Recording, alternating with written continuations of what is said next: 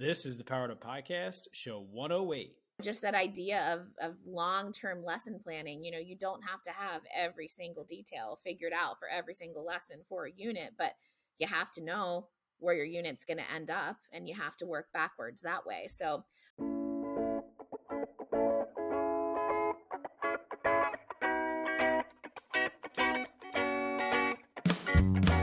Welcome to a real-world education with insight and advice from teachers in the game, where current and former educators reveal what truly sets apart the great teachers and what it takes to make a positive impact on students. Whether you're in pre-service learning, new to the game, or a seasoned veteran, this is the show for you. You'll leave feeling inspired to take action because we are powering education by empowering you.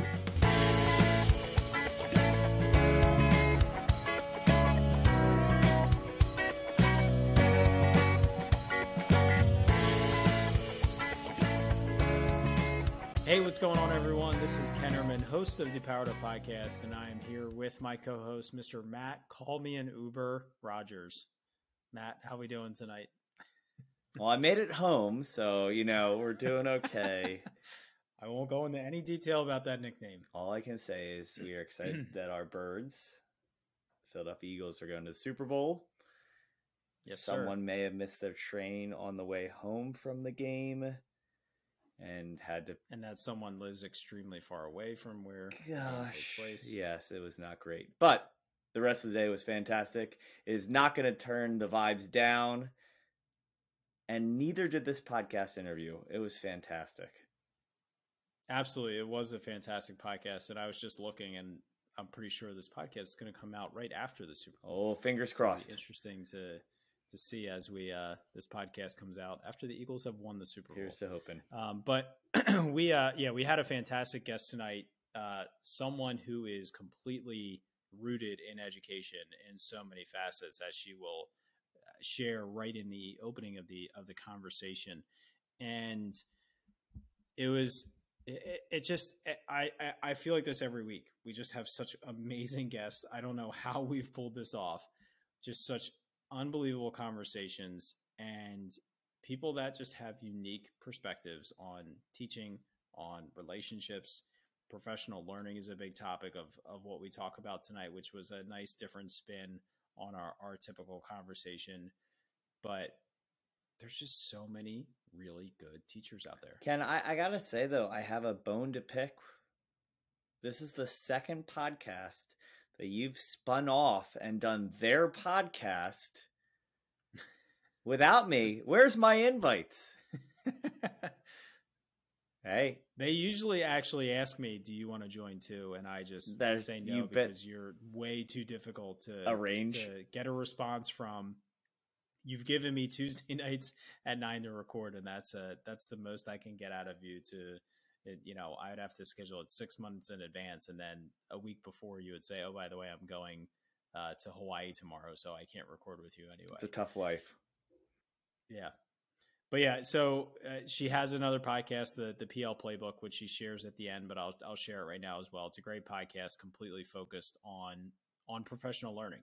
And so what I appreciate about Jackie, our guest, is she is super passionate about curriculum, super passionate about instruction, but she's probably most passionate about supporting teachers with quality professional learning to create quality learning in the classroom for students. What was one of your biggest takeaways from the conversation? First off, I feel like the resources that she shared are all top notch, that immediately you can tell that she is so invested in finding high quality resources. Part of your role, Ken, and Jackie's, her role is to do the scouring and the vetting to make sure and put in front of your staff resources that are worth considering. And I kind of wish that it was an hour of her just being like, oh, you should check out this and this and this and this. But that might be part of where her podcast comes in. And I will definitely be following along. But between the strategies, the positivity that I gained from that conversation that just ignited just the excitement to go into the classroom tomorrow, and the reminder of when you do this teaching thing right, whatever facet that is, when you do it right, you get that gratification immediately. And I think some days we forget the gratification until we leave the classroom, how wonderful that is. When we do right by kids, they reward us immediately, and down the road, we just always assume that I'm going to have to wait, 14 years until I have one kid come back that I can barely remember their name. And, they tell me they were your favorite teacher, or they went into teaching because of you. I think we all lean into the hope of that too much. But through just her spirit, I just feel like we boost this perspective that, every single day, if you look for it, you can just find the gifts of being a teacher. Absolutely. So I don't want to delay any further. Let's jump right into that conversation with Jackie.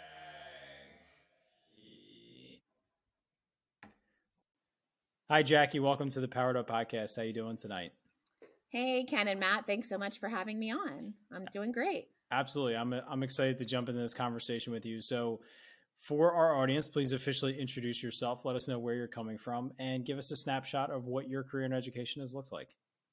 Sure thing. It's been a very interesting career, to say the least. But my name's Jackie Wynkoop. This is actually my 20th year in education, and I've served kind of in a variety of roles, but had a very unique path. So I started off teaching in Maryland, actually, in a very large county with lots of schools, which was fantastic. But I spent 4 years down there teaching fourth grade, which I love. And I know Matt teaches fourth grade as well. So fourth graders are just the best. And then I ended up moving up to Pennsylvania. I live in Bellefonte, which is about 10 minutes from Penn State University. So we're right in central PA, where I taught fifth grade for 5 years. And during that time, I was encouraged to, get my master's. And so I thought, well, what can I do? What do I love to do? I love to work with teachers. I didn't know if I wanted to be a principal, but I figured if I get a degree in ed leadership, that kind of gives me a variety of pathways. And so I earned my master's in educational leadership and ended up, getting my principal cert. And it was a couple of years before I got into that role. But during the time I was taking courses, my administrators of my school and in our district encouraged me to apply for a new role, which was an instructional coaching role. It was a role new to the district. The caveat, though, was that it was a secondary literacy coaching role at the time. And I was like, I've never taught middle or high school, why do you think I'm a good fit? And they said, well, you're really great working with teachers. You have a lot of literacy knowledge. Even the high school and middle school teachers, like, they're kind of craving a lot of the strategies that we sometimes so seamlessly implement at the elementary level. And I said, okay, I'll do it for a year. And also I should say that nobody else applied. So they really needed somebody because the way they had posed it, it just sounded like awful. Basically, it was an implementation coach, a program coach. We were getting this new curricular resource called Springboard, and there's nothing wrong with the resource itself, but nobody really wants to be the one coming in and saying, hey, switch everything you're doing and do this. So nobody applied. I said, I'll do it, but I want to guarantee that if I don't like it, like, I want to go back to my school, my classroom, same grade. And they agreed to it. So they put a long-term sub in there for the year. And of course I loved it and haven't really looked back. So I spent 4 years, actually about 4.5 years at the secondary level, working with middle and high school teachers. Initially just started off with a literacy focus, but then transitioned into more just general instructional coaching and working with teachers of all content areas. And then I decided to try my hand at administration, and I served as the director of gifted and learning enrichment for the State College Area School District for a year. Loved it, but really, really missed being in a school. It was a central office position, and I get my feels from the kids and from the classroom and from directly working with teachers. And so a position opened back up in Bellefonte for middle school vice principal.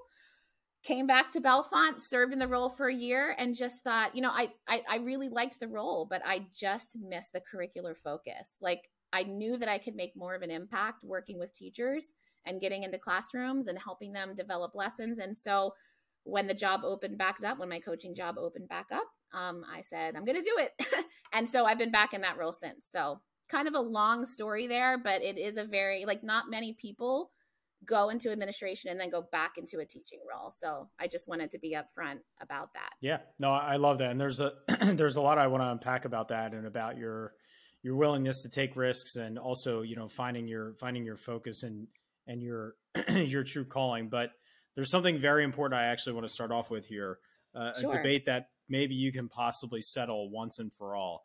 And as you weigh your decision, keep in mind that I also have my admin cert. I also am an instructional coach. Mm-hmm. I was on your podcast. So just factor that in as you make your decision. Yes. Matt's fourth grade. I was fifth grade for a long time. You taught fourth grade. You taught fifth grade. Mm-hmm. Which grade is the better grade Oh to teach? my gosh. Well, I'm sorry. I have to go with fourth grade. But the I only just, right answer right there. About that age. There's something about that age. I love the fifth graders as well. Don't get me wrong, but there's just something special about that fourth grade age where they're really growing into their independence, but they still really need you, and they're not necessarily jaded by, oh, I'm done with elementary school and I'm ready to go on to middle school. But as I was telling Matt before you hopped on, if I ever went back to the classroom, which 100% I would welcome, like I love teaching, I love kids. If they said, hey, your position's cut for whatever reason, I'd be like, woohoo, you know. I would want to go teach middle school. I love middle schoolers. I love that age group. So that's kind of where I feel like I'm supposed to be if I go back. No, I can respect that answer. And what's funny is I think when you're vested in a grade level, it changes your perspective on the immediately surrounding grade levels. Like I had said for years, you know, we always had to fill out a form. Where do you want to stay? And if you don't get that grade level, what's your next choice? I would always put, you know, stay in fifth for a while. That was what I wanted to do. And if I have to move, I would choose second. I didn't want to go to fourth because I feel like I would have looked at these kids and say, well, you look like fifth graders, but why aren't you performing? Why don't you know this? Why aren't you performing? Like, so, you know, as a fourth grade teacher, I feel like third would be difficult to go to. So I wanted like massive separation, you know, when you're moving grade levels. So, all right, Matt, sorry, I've cut you off the whole time. Go ahead and jump in. You're fine. I'm just sitting here basking in the glory of, you know, being right once again. I think one of the things that kind of come to mind is it's evident just hearing your introduction, how much you love education. And above all that, you know, I appreciate your positivity in education, just recognizing that we get a privilege to impact kids' lives every day. I think we're forgetting that quite a bit.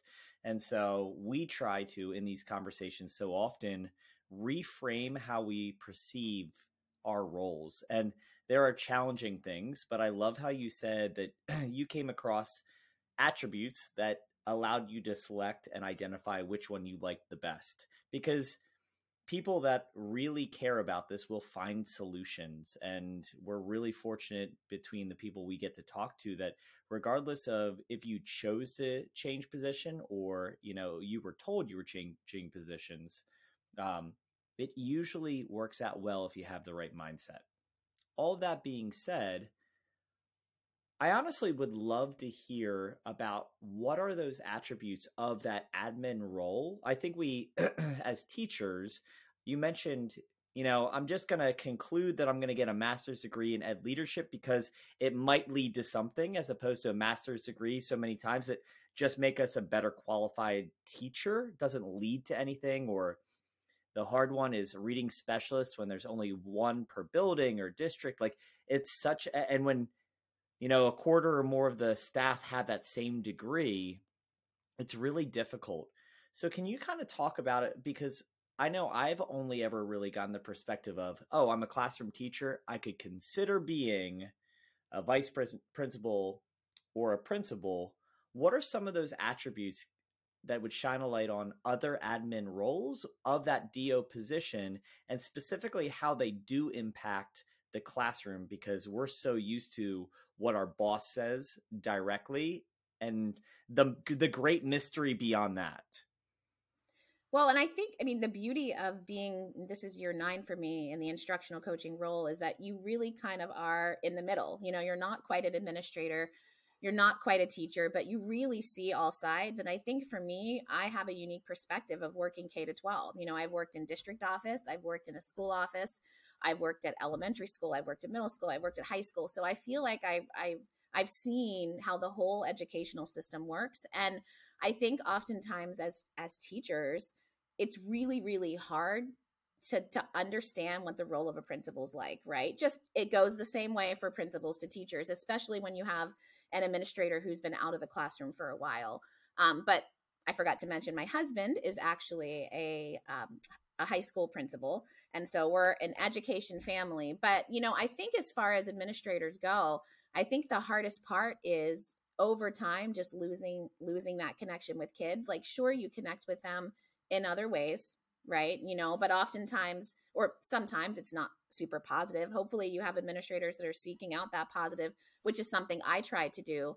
But as far as the principal position goes, there's so much red tape and policies and procedures, and you're bogged down, especially nowadays with all the safety concerns. And I feel like it's really hard for most administrators to really step out of their office and get into classrooms and interact with kids and really be an instructional leader. They're a system leader, they're a manager, and you certainly hope the best of the best principals absolutely are instructional leaders, but it's a lot harder than it seems. And so that was really a deciding factor for me, is I just missed the focus on instruction. And I saw the path. I had great administrators that I worked with, but I saw the path. Even if I stayed in this role and even if I moved up to principal, like, I'm still not going to have the impact that I would in, an instructional position. So that being said, kind of going back to your question too about, other district office positions that can lead to curricular or instructional roles, of course, would be a director of curriculum and instruction, which is something I could definitely see myself doing at some point. I'm not ready there yet. My kids are still kind of young, and I kind of like the flexibility of, if I want to leave at 3:15, I can leave at 3:15. But I think for anyone that's getting a master's in, let's say, educational leadership, that doesn't pigeonhole you into only, a supervisor. Well, technically, I guess director of curriculum would be supervisory, but that doesn't pigeonhole you into a principal role. And so that's why I chose it, because I could see, okay, maybe director of curriculum instruction, maybe instructional coach, maybe a principal. I kind of wanted to keep the possibilities open. Can you just kind of clarify, and both of you guys can do this as instructional coaches, from my perspective, and again, I've never served a role other than teacher, and not saying this about my instructional coaches at my district, but sometimes I think, like, director of curriculum and instruction chose a curriculum, and we're going to stick with that curriculum for math and ELA for the next 5 years. What are those timeframes in between before we readopt? Like, I know that 2 years out, when you're evaluating what program you're going with, and the instructional coaches are rolling those features out unless you're bringing outside support in. But what are some of those features that all contribute to how I go about teaching my day that we might not know is on your shoulders to make a reality? Oh, I'm happy to answer that, Ken, unless you want to jump in. Please. You can go first, Jackie. I think the first thing that comes to mind, especially nowadays, and especially with a curriculum director in today's age of like book banning, there's tons of issues about, parents or families or other, even honestly, people outside the community that like are calling to be like, what books do you have? And trying to kind of cause a stir. So I think that there's a lot of those things at the board level, policies that the director of curriculum has to be aware of. Definitely getting community input in some way, like that's definitely a hat you have to wear, and kind of just balancing, okay, always keeping in mind what's best for the students. And sometimes that can get, it shouldn't be hard. It should be easy.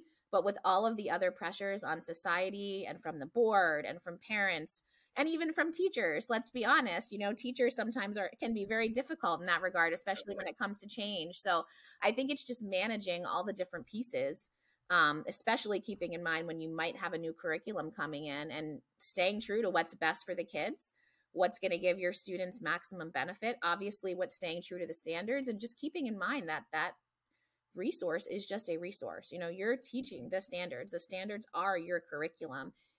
Yeah, you might have a core piece, like a core resource, but that's not the be all end all. So I think that's definitely something to keep in mind, is just those outside pressures. Another thing, just going through a curriculum rewrite, because I've definitely been through a few in my time, is just all the paperwork that goes with it that seems kind of unnecessary, but yet at the same time is necessary, that I think puts up some roadblocks for teachers and getting things implemented right away. I mean, we have teachers going through that now, and it's just paperwork that needs to be there for the state or for the board or whatever. And it can be somewhat of a painful process to go through. And that's definitely something that someone like a curriculum director would have to lead. But a good curriculum director, or someone that really focuses on instruction, really just listens to the teachers, listens to their staff, is in classrooms, knows what's going on, knows research, knows what works. I mean, that has to stay true to what they do in order to be effective, in my opinion. I agree. And I think when you decide to become an administrator, you have to accept that you're going to give up the things that you love the most when you move into that position. So as a principal, you're going to you want to be an instructional leader, or you hopefully want to be an instructional leader as much as you possibly can. But the reality of a principal is there's a lot of management that goes into it. There's a lot of student behavior, all of those things that pull you away from being in the classrooms as much as possible. I think any quality principal would say they want to be in the classrooms as much as possible, but that's what they get pulled away from. What I've come to learn being in district office, my desk is officially in district office, even though I'm probably only there about 15% of the time.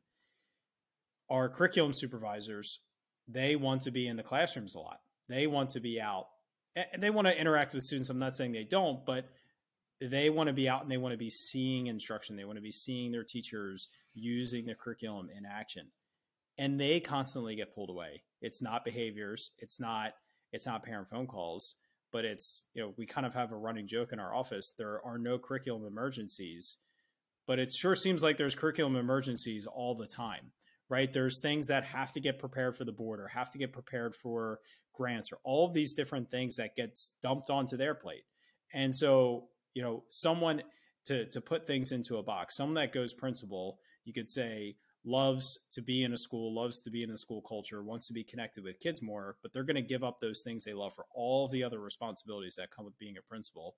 And someone that goes into curriculum, loves curriculum and loves designing curriculum and impacting instruction, they're going to get pulled away from that, from all of the other things that get tied with that job. And it's just something you have to accept. It doesn't mean that they're not creating an impact. They just have to accept the fact that they don't get to see the impact like they did when you're in the classroom. When you're in the classroom, you get to see that impact. As coaches, Jackie and I, we get to see it more, but we don't get to see it like when we were in the classroom. We are seeing it less. We're seeing it more than admin, but less than teachers.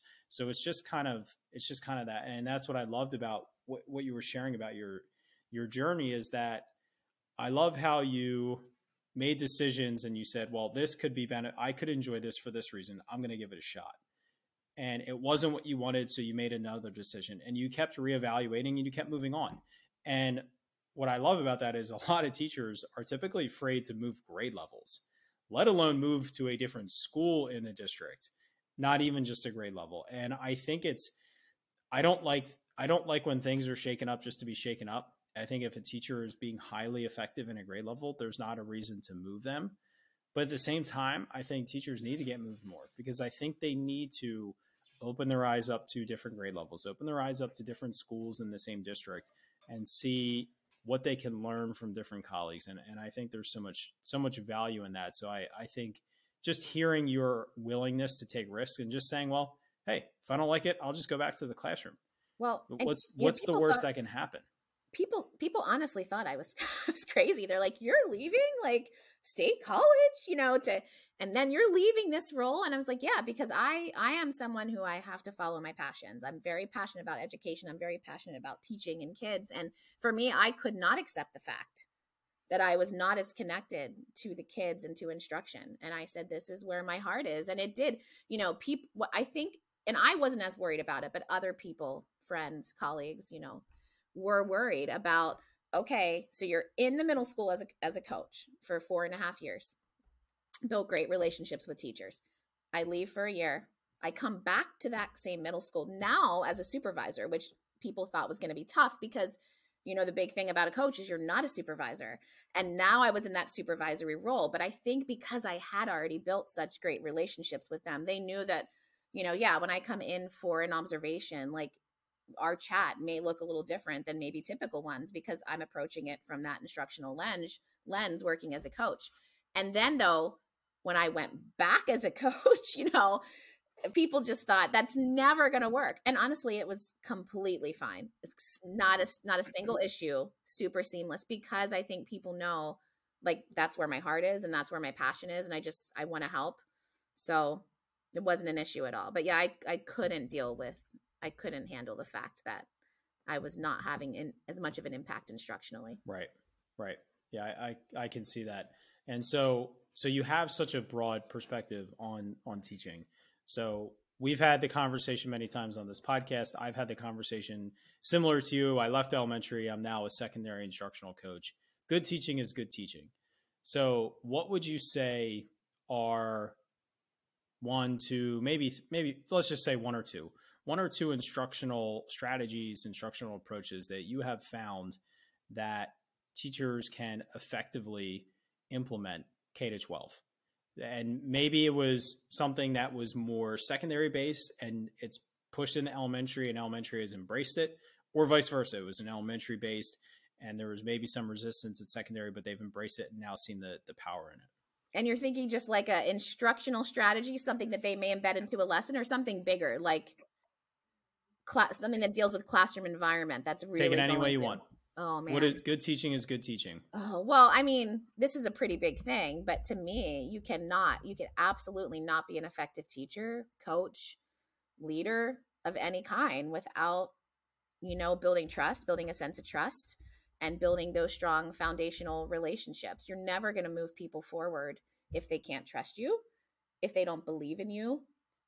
You don't have to know all the answers, and I definitely don't have all the answers, and I don't pretend to, and I make that very clear that we're partners and that, you know, when I'm working with teachers, we're in this together. But it doesn't matter whether it's a teacher in the classroom or it's a coach working with teachers or it's a school leader working with teachers, is you have to have that trust, because without it, you're never gonna make progress. So definitely.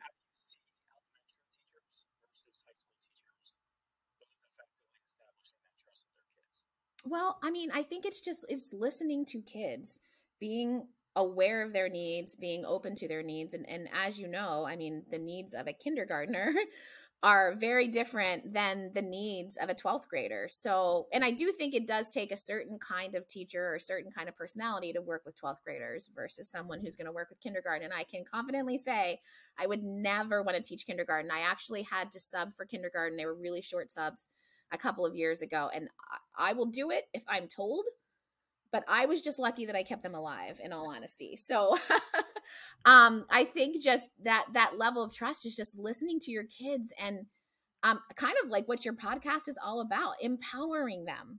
You know, they need to know that you care and that you're going to be there for them, but at the same time, you have to challenge them. And so that challenge, though, doesn't come unless you have that trust. So I don't know if that answered your question, but I think it's just an open classroom environment that's caring yet challenging at the same time, where kids know they can take risks and teachers know they can take risks and it'll be okay because you're there to support them. Yeah, I completely agree. So I'm gonna challenge you. Give us something more instructionally based that you see happening in all levels, that you find teachers, once they get their groove in it, they find it to be really effective instructionally. Well, I mean, I can give a very specific strategy as I'm looking across on my board, because one of the things that I haven't done it as much this year now that I'm K-12 and my time's kind of stretched then, I'm going to be honest. But when I first started in the coaching role, as a way to build relationships with teachers, I would hold monthly, I called them strategy mini sessions. I had tons of food, coffee, raffles, and of course, it's never easy for people to give up time, and there is limited time. So I would say, come down to the mailroom. I'll have these snacks out. Come and learn about this particular strategy. Let's talk about how you can use it in your classroom. And then, you know, that builds connections for the future. So over the years, man, I've shared close to like 30 different instructional strategies with teachers that I honestly feel could work at most levels. The ones that I pick, I feel are applicable to all content areas, and definitely like the ones I shared at secondary are applicable to middle and high school. One that comes to the top of my mind, which I think could be done in primary classrooms, it would just definitely have to be more teacher guided and teacher facilitated, and probably more of a whole group type thing. Not sure if you've heard of the strategy, and I always say it wrong, I'm going to mess it up, but it's hexagonal thinking. Mm-hmm. Have you heard of this strategy? Mm-hmm. It's one of my favorites. Matt, you will love it. I'll be happy to send you resources. And I can't take like credit for this. I'm not sure if you've ever heard of EMC2 Learning. I have heard of that. Yes. Great site. 100%. You should definitely check it out. There are these two guys, educators, that focus on gamification and just kind of gamifying the learning experience for kids and just student engagement in general. And they have tons of resources. But anyway, one of the founders of this site shared, like, I randomly found this video on YouTube. It was suggested to me. And so basically the strategy is thinking about a hexagon, right? And if you think, and this is a great way to connect it with kids too, if you think about bees and you think about the honeycomb, it is a hexagon. So I'm not sure if you knew that or ever thought about that. And there's a lot of mathematical thinking behind why the hexagon is the perfect shape for that honeycomb, right? But basically how the strategy works is it's a discussion strategy, and you can give the students hexagons. I honestly prefer like tangible materials. You can do it digitally, but I just found it just does not have the same effect as actual hexagons. But I agree. I think it's much better tactile. Yeah, totally. Because you can move them around, you can manipulate them. So you can give them hexagons with honestly anything on them: pictures, vocabulary terms, quotes from books. Really, the possibilities are endless. And the students are put in small groups, and together they have to find a way to make connections among the items on those hexagons. And so what's nice is that you could have 5 different groups in your room, and every hexagon could look or every web, I should say, would look totally different, because the kids are finding different connections. And the goal is to try to build as many connections as you can. So you could just make a connection with one side of one hexagon to another side, but is there a way you can connect to? And as you build the web, it's basically one big interconnected web of ideas, and it could relate to obviously the content you're teaching. It could be a before teaching strategy, before they get to the learning, to see what they know. And then you can have them go back and revisit, well, how did your webs change? Again, you could do it in small groups. I had one teacher who actually had this moving hexagonal web throughout the entire unit. And as they learn new concepts or skills, they would collectively as a group like place it on there. And then they might have to make adjustments throughout as well. So I found that is just one really fantastic strategy. It's like low prep, so easy. And if you even want to make it challenging, just give the kid, like, don't do the work. Give the kids the blank hexagons. Let them come up with what's on them, other than cutting them out, which again, I really recommend the tangible. But if you cut them out, you laminate them, you have them for a couple years, give them some dry erase markers. That strategy, every single time I've used it, every single time a teacher has used it, like the kids have loved it, the teachers have loved it. It always goes well. Yeah, I agree. You said about low prep. You can make it low prep if you make that one-time investment to, like you said, cut them out, laminate them, cut them out again as they're laminated. And then even when you prep for a lesson, you don't even need to write on the cards. You just give the kids the list of the words and they write them on the cards. And just to help our listeners try to visualize it a little bit more, if you can imagine when you have kids like do like some sort of web map or mind map where they're trying to link things or start at the center and branch out from there. It's the same concept, but I completely agree. It's way more effective because I think it's a little bit more structured in the sense that you physically have to connect flat sides of the hexagons, and it gets them to try to, like you said, build those webs. I love when you see 2 start from the center, branch out, and then there's something that connects them like farther out. It's a really cool concept, and we'll link up to that website that you mentioned in our it's fantastic, that website. And that was just one video that I came across, and actually I think I did it last year. Was the first year I shared it on like a professional learning day, and I've done it so many times since. So, and another like quick little tip, if you don't feel like cutting out the hexagons, because I actually have pictures of my children cutting them out in my kitchen before this professional learning day, like hundreds of them. I put them to work and I paid them to do it because I did not want to do it.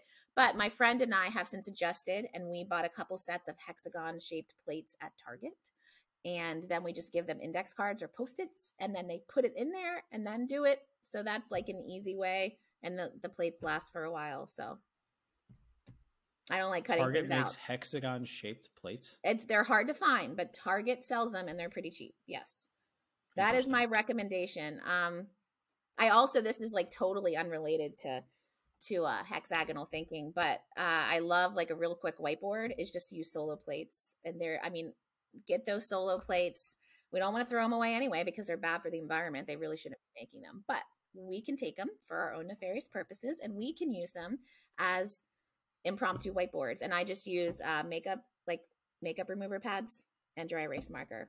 And I always kind of carry them with me.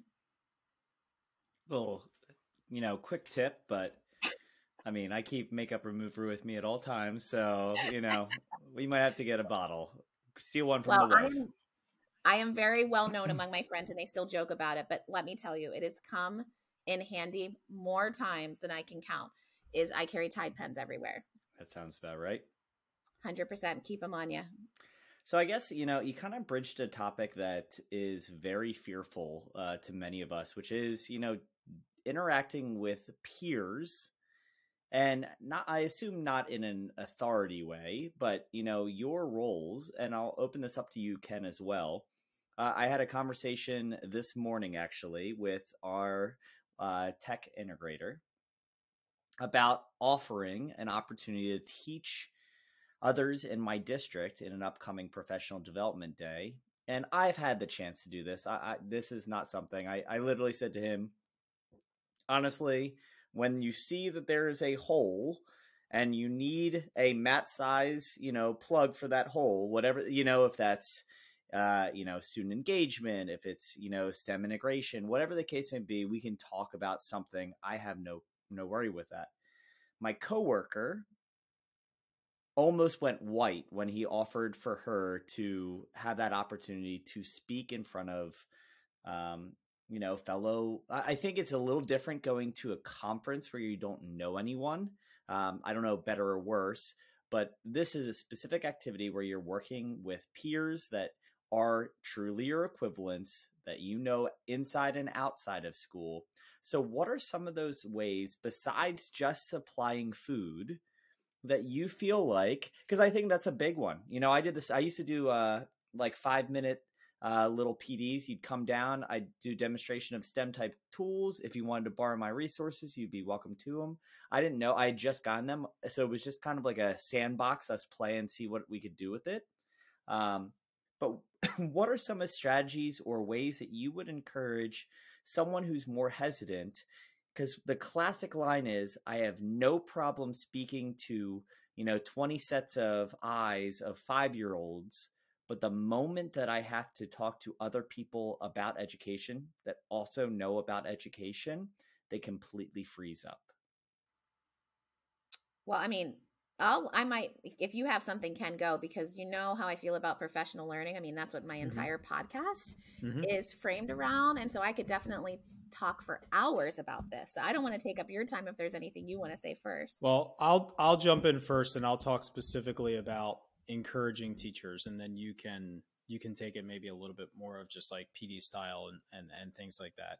So this is something that we've been trying to do as an instructional coaching team, is getting more of our teachers to present. We're trying to facilitate more professional learning days where we need a lot of presenters. So it's out of that context, but also in our district, we have professional learning that's labeled district credits, which is more of like it's applicable to teachers across all grade levels, across all schools, or across like maybe all 8th grade teachers, that kind of thing. And then we have building level PD, which is typically more aligned to building specific goals. And anytime a principal has approached me about running something specific for the building, I always ask, who's your rock star teacher at this that I can facilitate it with? And I'm very specific of who's like the teacher you always go to, who's really good at this, that that nobody else knows, or that they don't even know that they're really good at this. I want to work with them. And so when I approach them, or the principal kind of volleys the conversation out there for me to continue with, I approach it from, listen, you're great in the classroom. You're great at this, whether you realize it or not. And right now they're already feeling overwhelmed with emotion because they're not used to hearing that. I'm going to set everything up for you. You just have to come and talk about what you do. Just bring a couple of examples. I'll organize everything else for you. And I've been able to successfully do this a few times.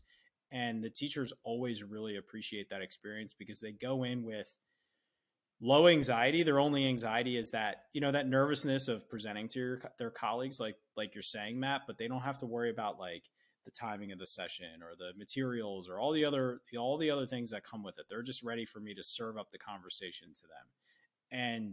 And they always leave it saying, thank you so much. Like, I really enjoyed that. Like, you made it so easy. And it's always, my response is always, you're the expert.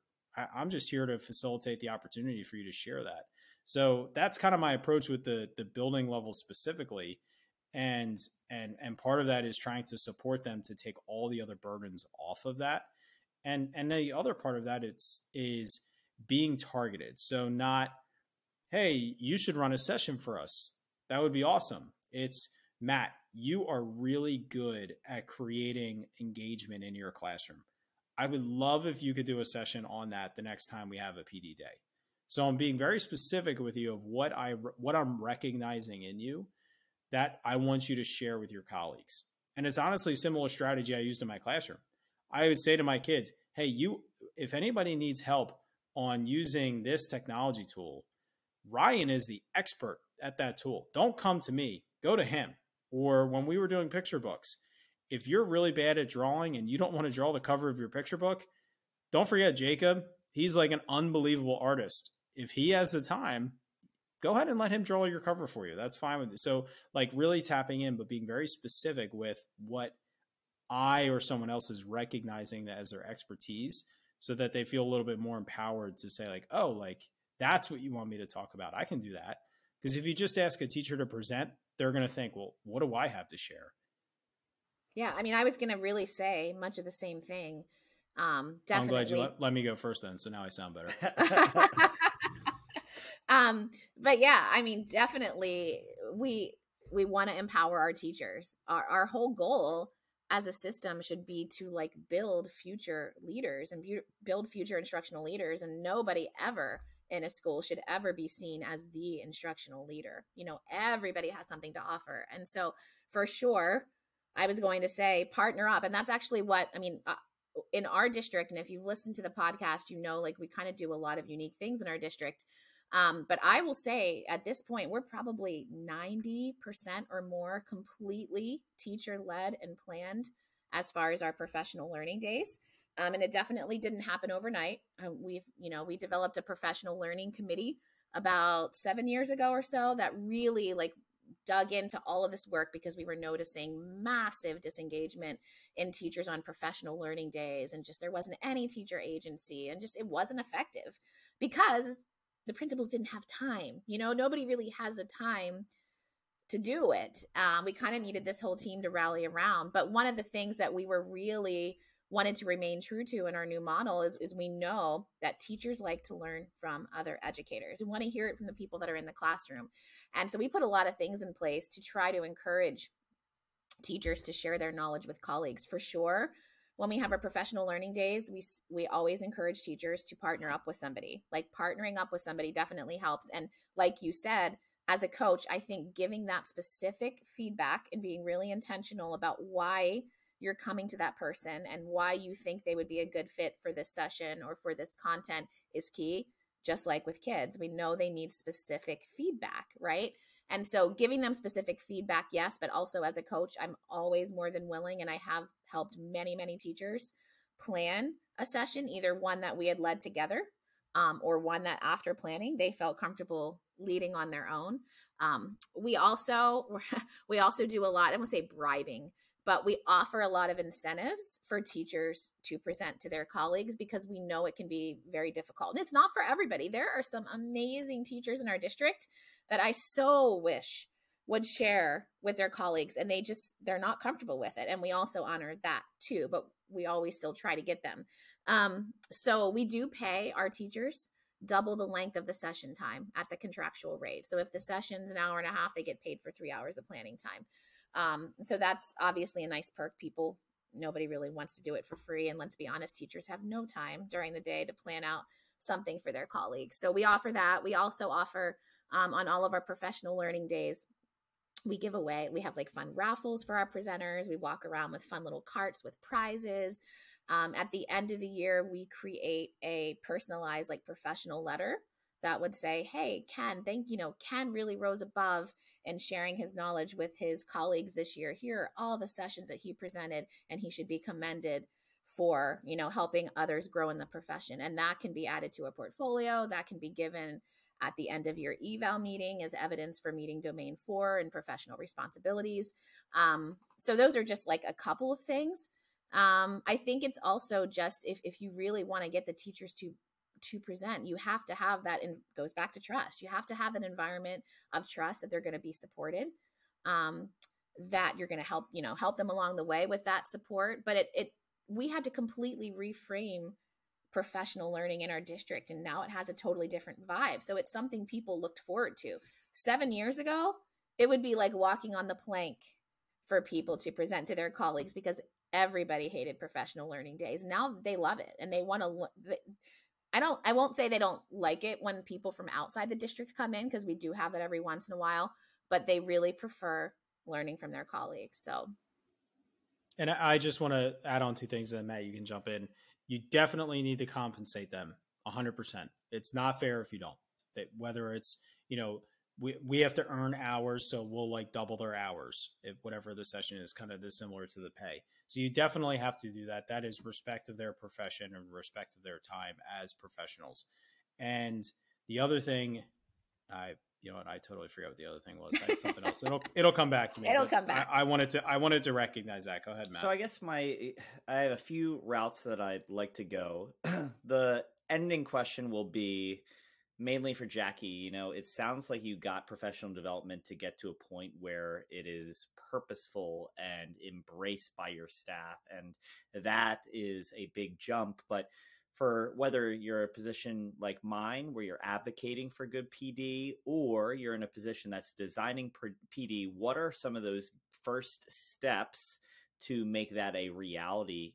As you mentioned, it's 7 years later. I'm sure it didn't take 7 years to be to the level it is, but what are some of those introductory steps or milestones that you made sure to include that got you to the point that you're at today?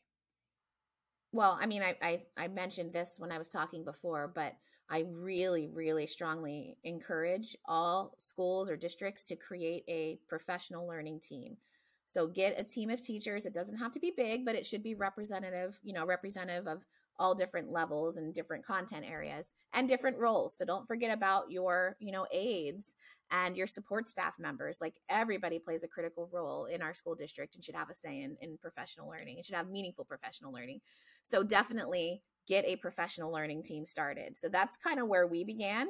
We had a group of about 20 teachers, and we did meet over the summer, and the district paid.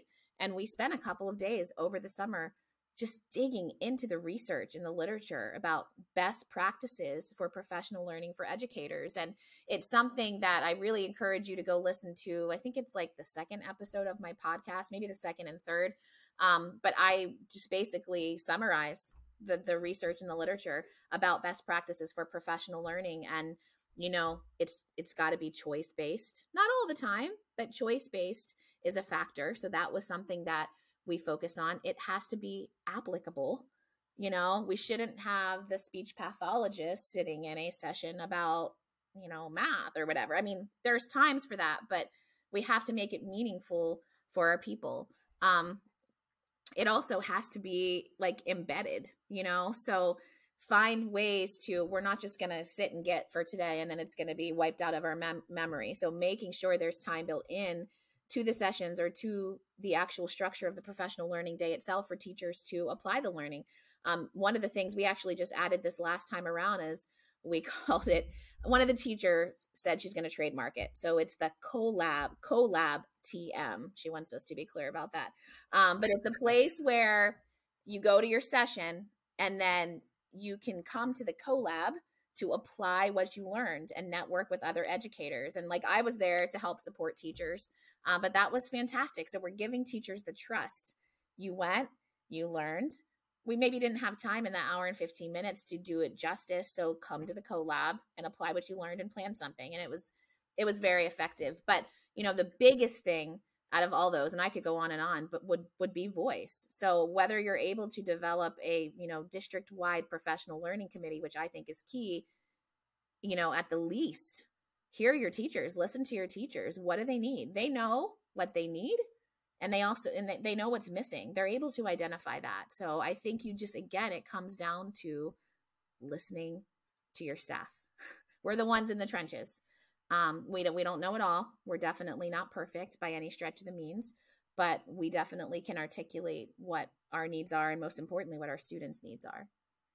Can you both kind of follow up on that from the lens of someone approving your professional learning? Because leaving it wide open has many routes that it can go. And while I think we all can understand as educators how having choice and voice in that is where we have the most amount of productivity, the amount of PD time is so limited that to leave it unstructured is scary from someone from that superintendent and, you know, down to that instructional tech role, instructional coach role. So how do you justify that conversation when you say, realistically, if I give my teachers the chance, they'll advocate for what they need, and making sure that's actually a reality? I don't know if you want to jump in, Ken. I can too. I would say, you know, thinking about what you're saying, Jackie, about the committee and being choice-based, I think that's incredibly important. And I think it's important from what you're saying, Matt, about the approval standpoint, is to pushing our teachers to saying more than we need time. You know, I hear that constantly. We just need time to do this. We just need time to do that. And I get it. You do. Teachers are always searching for more time. But there's also the reality that when you give them that free, you know, we're just gonna gift you these 2 hours to work on some of these goals that we've been working on, you find a large majority of teachers not using that time effectively at all. And so that's where that other side of the perspective of the administrators comes from, that if we give them that time, they're not going to effectively use it. So I think when you're advocating for teacher choice, it's about pushing those teachers to think about, what exactly are you looking for? What are strategies you're looking to improve? What are tools you're looking to implement? What can that session look like? And we can build in that embedded time, like you said, but there needs to be some purpose behind it. So getting our teachers to think about more and be reflective of what they need other than time. It can't always be about time, because that's a reality of teaching. And to be completely fair, that's a reality of education in general. Every person in the educational organization doesn't have enough time to do the job that they have. Yeah. And I think, like, to go back to that question again, it took us 7 years. We would never have done the CoLab the first year. You know, now we have all these other pieces in place where teachers do have, like, we've built great teacher agency in our district. And I could talk about a lot of other things too, but we would not have done the CoLab in the first year. And so I think part of that is, yes, that particular example might be unstructured, but there was still structure built in. So I was there, administrators were there. They weren't there as like a gotcha, like, you know, a watchful eye. They're there to support. And there's time built in. Okay, what are we going to work on? Okay, how are we at right now? Okay, what did you guys accomplish? Like, what are your next steps? So it wasn't just sit in the room and go. You know, there's definitely, I don't want to say monitoring, but if you're being active and you're networking and you're talking to people, like, and people aren't going to come to that don't, you know, like, I think it also goes back to the same thing with professional learning. Why should we make all the teachers that want this and need this suffer because a few people that don't care? It's going to be the same people that if you just go back to sit and get on a district-wide professional learning day, they may be there, but they're not really there. and they're not going to do it anyway the right way. We know it doesn't matter whether it's teaching or whether it's any other job. There's people that are above and beyond, and there's people that are just phoning it in.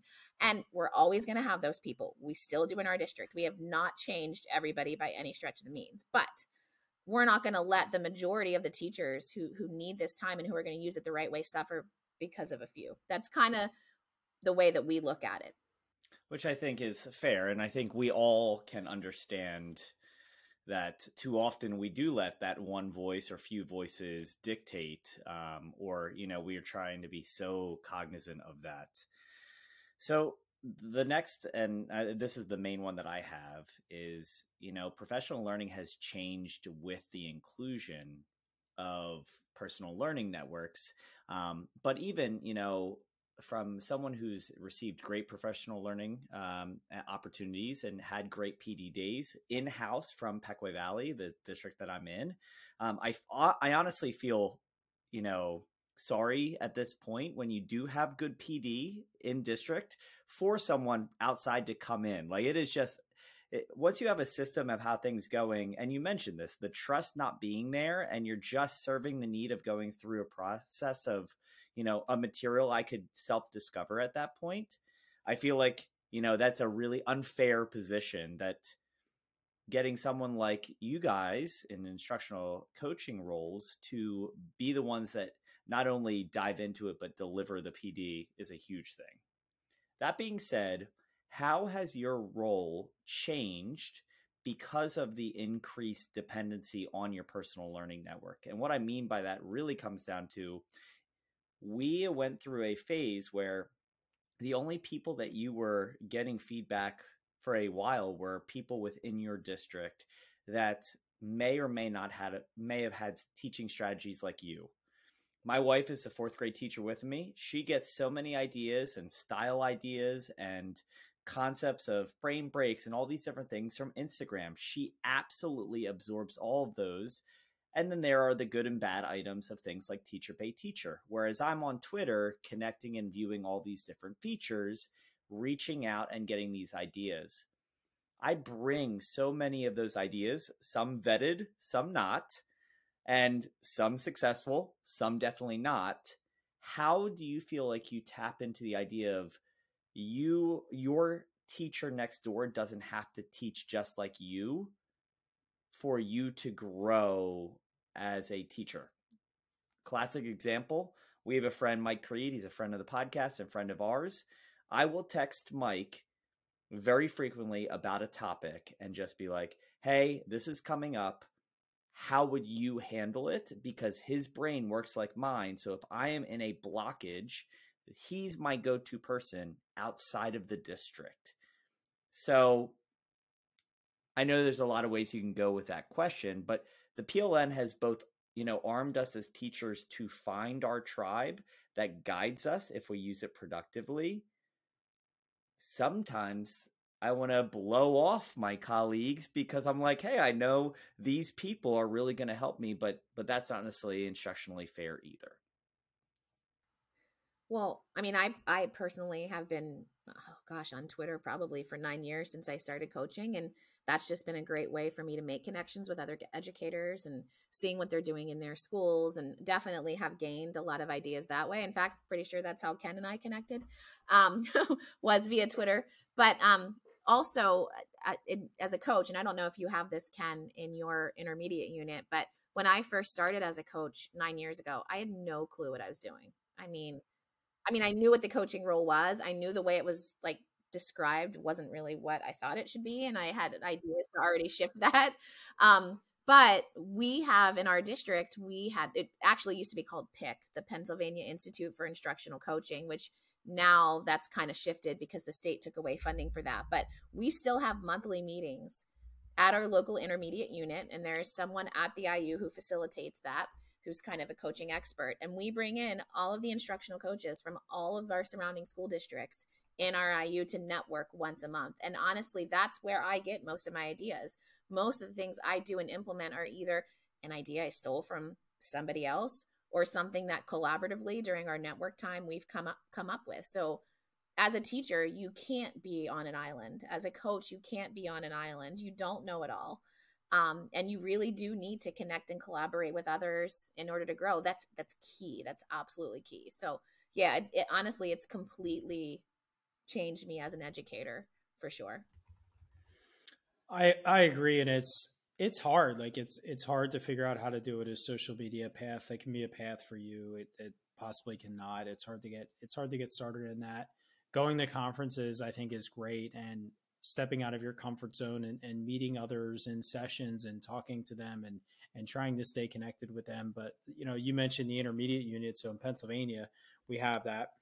But other states have things that are similar. It's an organization that is supporting multiple schools or multiple school districts, and they host a lot of sessions and workshops.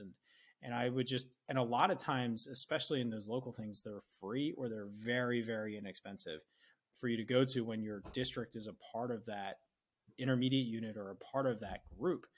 And like you said, sometimes the content or the session might not be that great, but you meet someone else that teaches, the same subject or the same grade level as you, and you connect on the way that you teach. And now you can exchange emails and you can bounce ideas off of, even if it's just one person to make that connection with. I think it's so important to have others that you can collaborate with.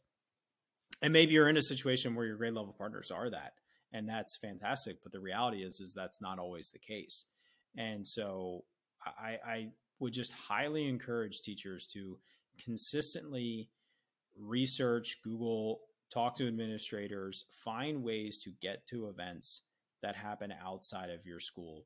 And there's a very not well-known secret. Schools have a lot of money to send teachers to stuff that even aren't free, because I've mentioned this before.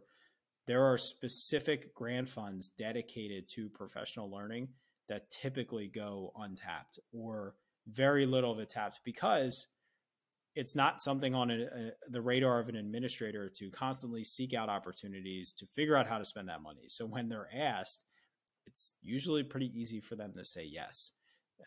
And so I would just encourage teachers to continually seek out opportunities to meet with other educators there for a common goal of content or resources. All right, so I'm going to ask one more question, and then I have another question, and then we can do our exit ticket. But I have to ask this. I have to ask this question because I feel like I'm seeing this. I have a student teacher right now, and she is wonderful. But one of the things that I'm noticing, and it kind of goes back to not necessarily SAMR, but when looking at, oh my gosh, it's going to blank on me now, the 3 tiers where it's pedagogy, technology, and TPAC. So the kind of looking at the framework of the instruction paired with good teaching practices and technology. As an instructional coach in this current role, I see some people leading with their instructional ideas that are more rooted in engagement than high quality instruction. How do you navigate, or do you have any suggestions of how we can find a balance? Because new teacher or old, I think that's not a good way to put it. Experienced teacher or, novice, I think we all have those challenges when we try something new of how can we get the most instructional bang for the buck, but also present it in a way that's as engaging to students as possible. Well, I mean, I think I see that as an issue as well with teachers, is that especially with just the way technology's changing and there's always a new fun, shiny object out there, that, yeah, a lot of teachers are putting the tech, before the core stuff. And so I always try to frame them when I'm working with teachers and they may come with me for a lesson idea or want to collaborate together, is I always just encourage them, focus on the instruction first. So kind of starting with that end in mind, but the technology should be the last piece. So here's what you want to do. Here's your content. Now, which tool best matches that? Not, I want to use this tool. How am I going to use it? It's got to be the other way around. So, I mean, I think it's just through conversation, as with anything in education, we need to be modeling those practices ourselves. So I always try to, as a coach, when I'm leading sessions, and I lead a lot of sessions, like to model effective instruction, to model good strategies, to not overemphasize the shiny new object, and make sure that it's seamlessly integrated with the content. So modeling for sure, I think, is key. So let me just update this question, and I'd love for you to answer again. I think a lot of us totally recognize that answer. One of the challenges, say it is you just moved to a new grade level, you haven't necessarily made all of the passageway. I think back that hexagonal, I can't say it now. It's hard to say, I know. Hexagonal. Hexagonal. I want to say hexagonal, but it's hexagonal. Yeah. So that idea of finding all those connections, sometimes until you're actually in front of kids, you're not able to, like, I find myself realizing why or how things are connected as I'm teaching it. So I guess a better question for that is, I know that I want my instruction to be rooted in high quality content. How do you accelerate yourself to being prepared to see scope and sequence? Pair that with, like, how is today's lesson helped by yesterday's lesson and going to improve tomorrow's lesson, and almost like get up to speed as soon as possible. Be lesson that you're proud of. I know that's a little different than what I originally asked, though. Oh boy, I don't know. That's like a loaded question. I mean, I feel like everybody in the system has to work together. So a teacher, like kind of I said before, like a teacher's not an island. They can't do it all on their own. Sometimes they want to, but they can't. So that's why it's really important that you have your curriculum director not sitting in, the ivory tower. Yeah, they have an office and they need to be there. And like Ken said at the beginning, like there's a lot of things they have to do. And I know that for a fact. So I'm not negating that, but they need to be in the classrooms. They need to be directly working with the teachers and making sure that the curriculum isn't just something that we talk about every 5 years when it's time to adjust or time to get a new resource. So I think it's just embedding things throughout the day, throughout professional learning, making things really intentional and giving teachers time to talk about what you're talking about with others, because unless you're teaching a really unique content area, you're likely going to have somebody at least that you can collaborate with. So to me, I'm going to help understand all of those pieces and kind of see the big picture and find the interconnectedness the more I talk with others. And, just that idea of long-term lesson planning, you don't have to have every single detail figured out for every single lesson for a unit, but you have to know where your unit's going to end up, and you have to work backwards that way. So I think the hard part, and it goes back to what Ken said about time, and we're never going to get more of it, is just finding unique ways to build in time for teachers to do some of that work. Just being really creative and how you give teachers the opportunity to think through those things. Because let's be honest, I mean, I do it myself. I have a training all day tomorrow with third grade teachers, like we're covering all sorts of things. And did I have it planned weeks in advance? No. Did I know everything I wanted to do, from the very beginning to the very end? No. Like I just finished it up today. So I mean, we have to be honest about that piece, but I think the more opportunities that district and school leaders can give teachers to think through those things and put structures in place to make sure that that's a priority, the better. I don't know if that answered your question, but that's where my head went. I mean, my question is just, tailing in all sorts of different ways. So I thought you did a great job. Ken, I don't know if I had that last question that I would love to ask, but I don't know if you have a response beforehand. Yeah, I'll just jump in real quick and then you can ask it. I personally think that when it comes to the integration of technology, the integration of curriculum, the relevancy of curriculum from the office to the classroom is, I think there needs to be a back to basics from everybody of rooting teachers in good quality teaching. I think the art of teaching is being lost the further and further we go into the 21st century, whatever you call it. I think it has nothing to do with technology. I just think it has to do everything with programs. I think it has to do with technology. I think it has to do with the way technology is being used, the way teachers are evaluating. And like you said, I always encourage them, tell me what the lesson is. If a teacher doesn't use technology at all, but they just want to because they feel, it's being relevant, it's going to engage the kids, great. That's fine. Tell me what you do. and I'll recommend a tool that can fit into that and maybe make it more efficient for you or make it more creative for you.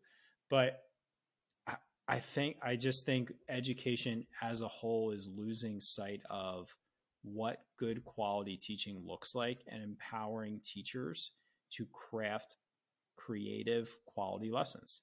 It all goes back down to just following the formula that comes from the program.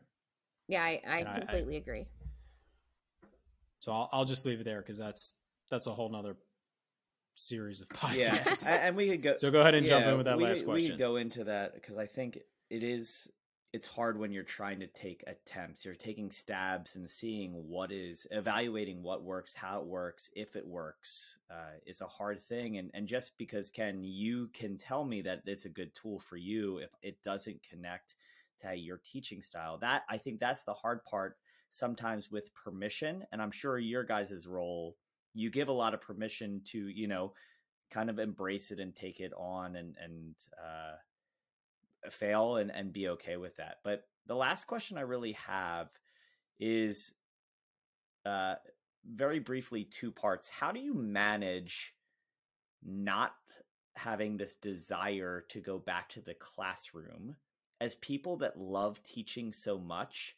And Jackie, you kind of, as you mentioned, you kind of ascended, I guess is one way to consider it. And then I would hardly say backpedaled, but with that being the case, like, I know for teachers like myself, I feel like I am not ready to move into a different role yet until I was told to, because of thoughts like having unfinished business, or, I'd hate to see a tool that totally comes into my world, or a curricular, strategy that I just crave trying with kids and know that the role that I accepted wouldn't allow me to do it fully. And when that's our core passion, how do you balance that by also balancing knowing that you have a bigger gift to give or can have more impact? Well, obviously it's the instructional coaching role. So there's lots of different roles, but this literally is the best job in the world. And I am someone who loves teaching, loved my classroom, loved working with kids. Do I miss the daily interactions with kids and building kind of that long-term relationship and connection with them? But yes, but I still can do that. I'm in classrooms the majority of the time. I'm K-12 now, so I'm not in the same classrooms as often as I was when I was just middle and high school. But the kids know me. The kids talk to me. Kids write me notes. I still build those connections with kids, and I find other ways as well. So because I missed that direct connection, a couple of years ago, I brought in the Destination Imagination program to my school, which I'm not sure if you've heard of that. It's fantastic for STEM. Oh my gosh, amazing.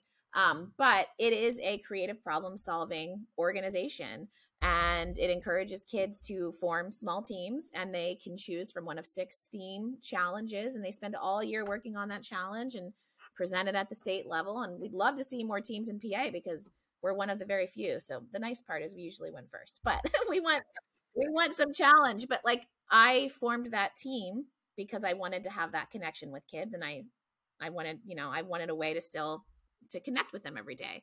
But in the coaching role, I'm still teaching. Everything I'm doing is teaching. And the best part of this role in particular is that no day is the same.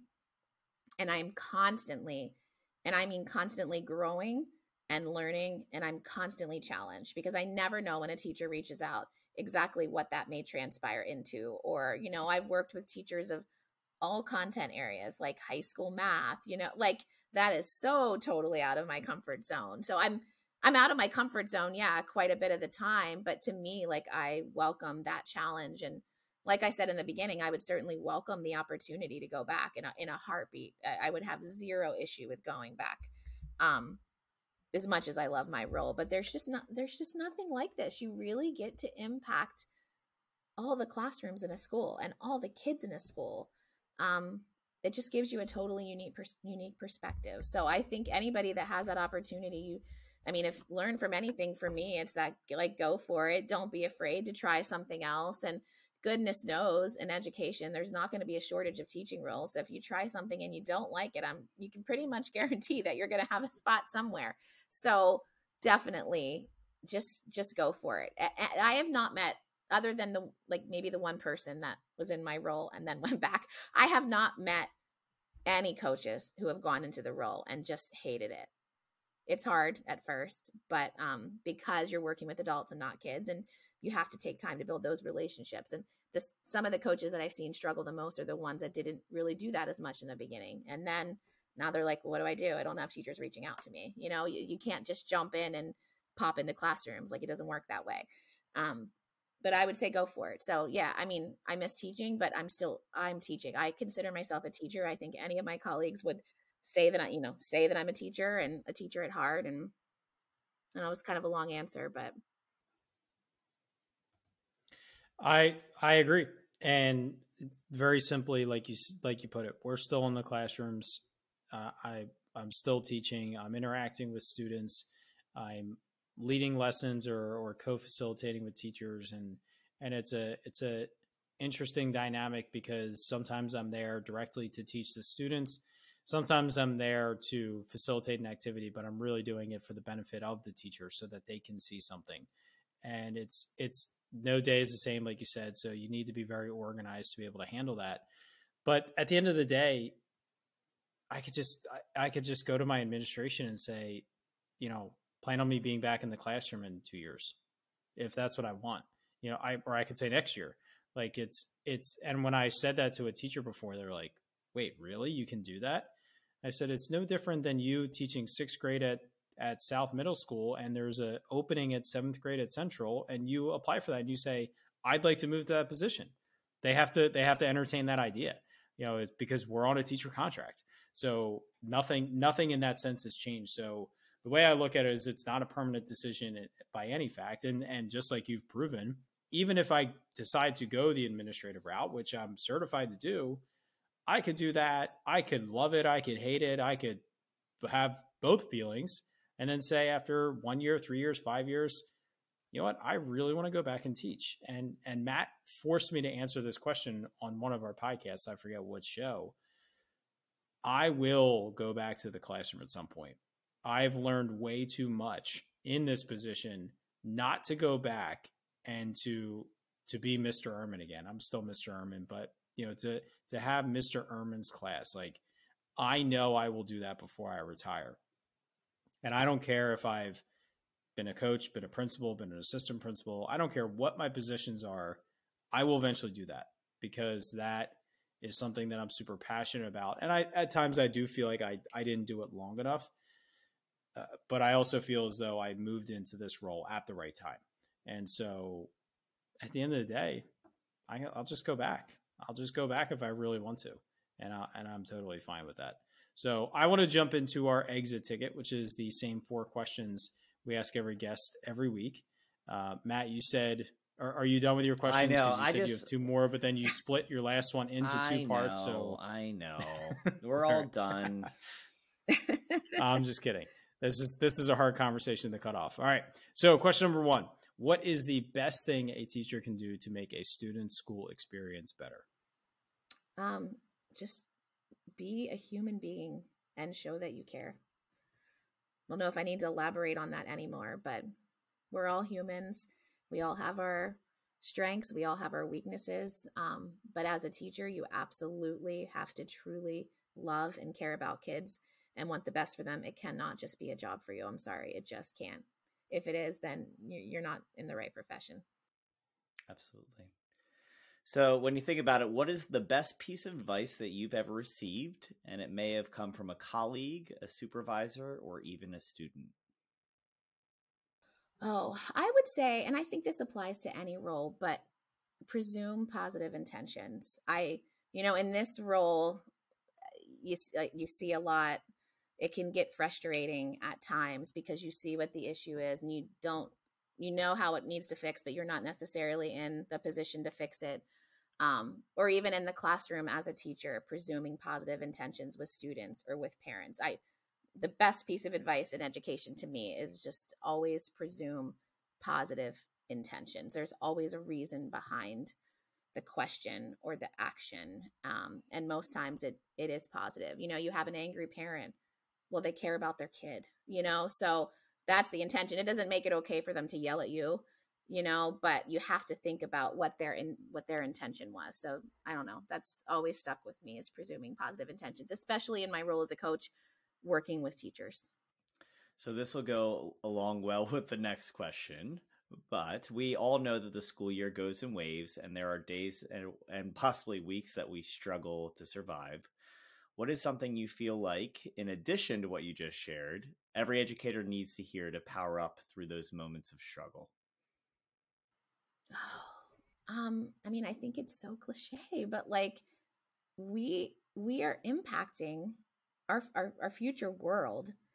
Every little thing we do has the ability to possibly make a big impact on kids. And in 20 years of teaching, I've seen that. I'm sure we all have stories about kids that come back and share things with us.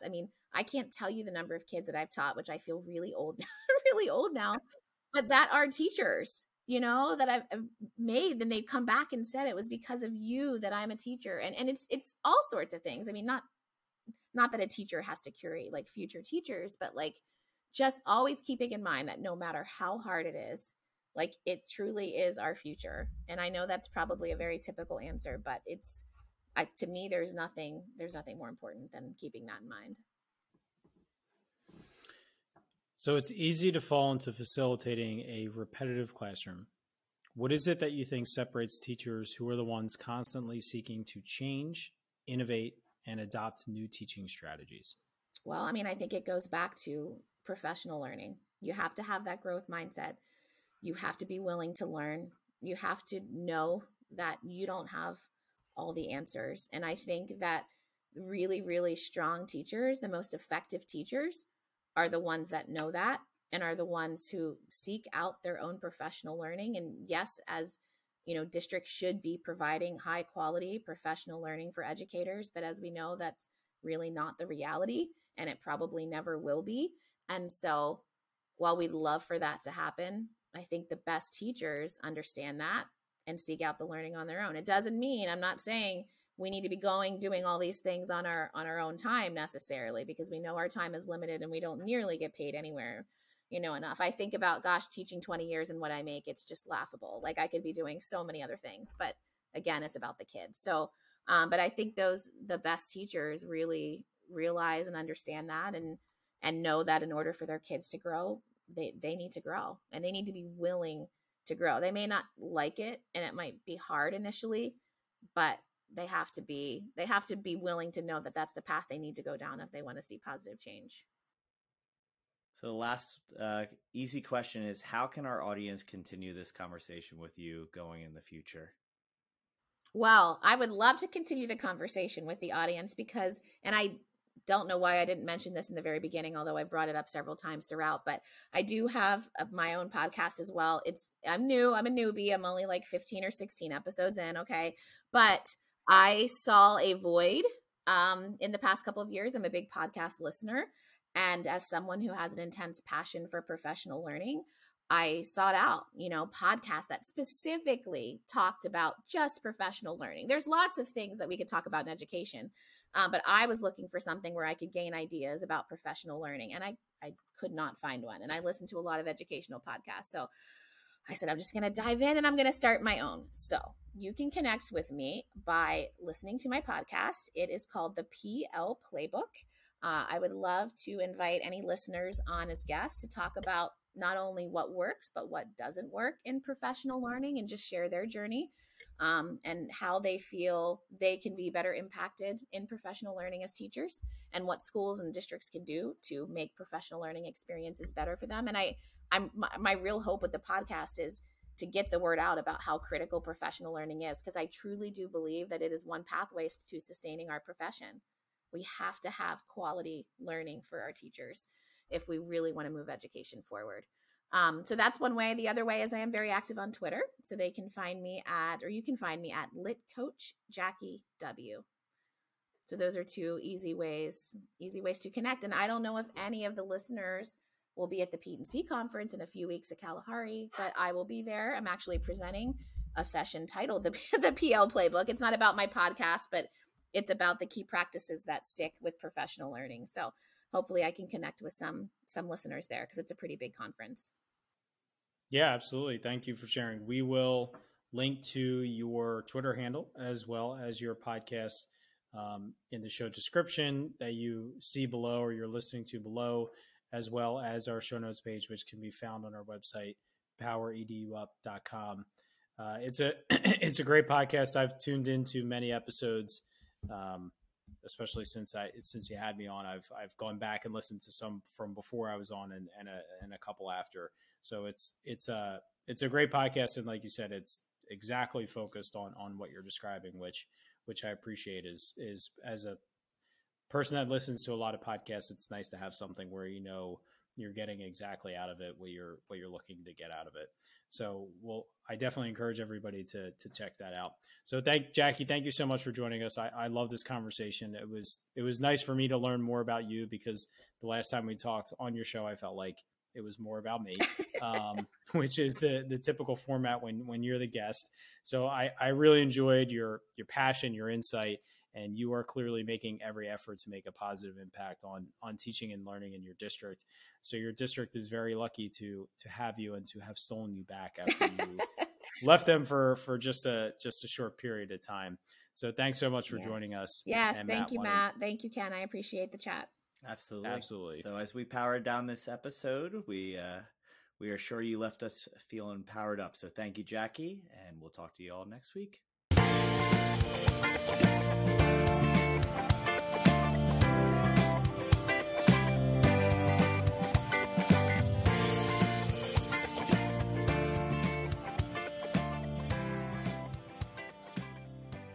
Thank you so much for listening to this podcast. If you haven't already, please subscribe on whichever platform you're listening to or watching us on YouTube.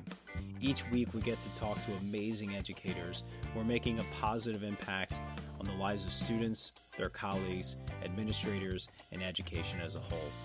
It's been such a privilege every week to be able to talk to these incredible individuals, learn from them, grow with them, and better myself and all of education through these conversations.